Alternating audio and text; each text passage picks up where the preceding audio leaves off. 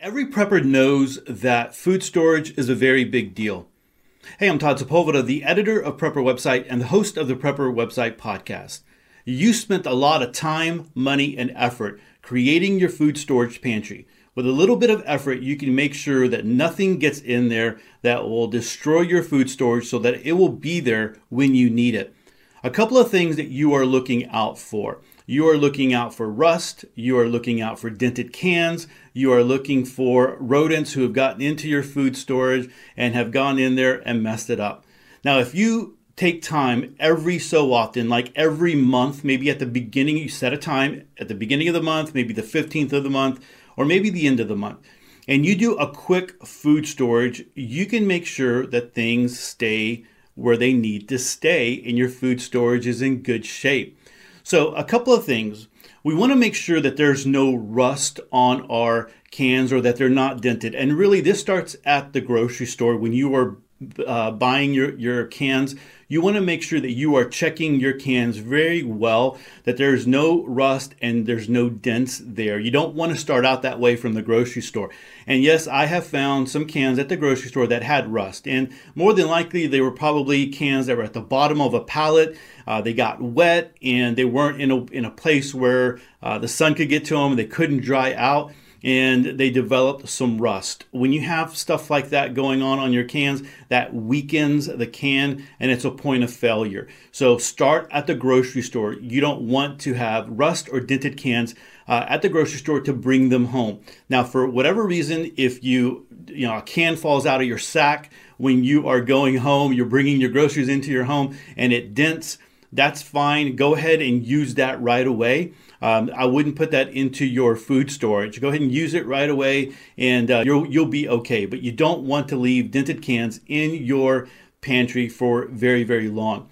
The other thing that you don't want to do is you don't want to leave food out where rodents can get to it. So sometimes we store spaghetti or rice or beans or those types of things that are, will last a long time in an emergency situation.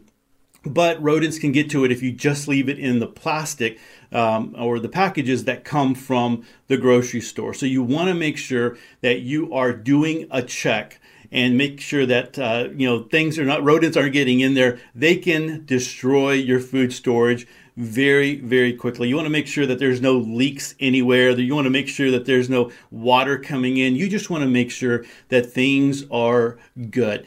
Another thing about cans is you want to make sure those pop-off cans, they're very convenient, but the fact that you can pop them off with a ring means that whole top is just a very big point of failure. So you really want to look at those very closely.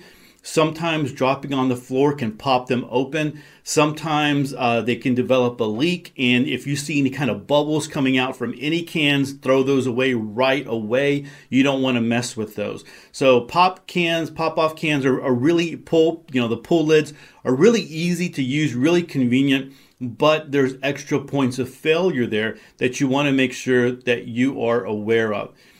The other thing, and here this is a pro tip. Now, a lot of the times we look at best by dates and expiration dates.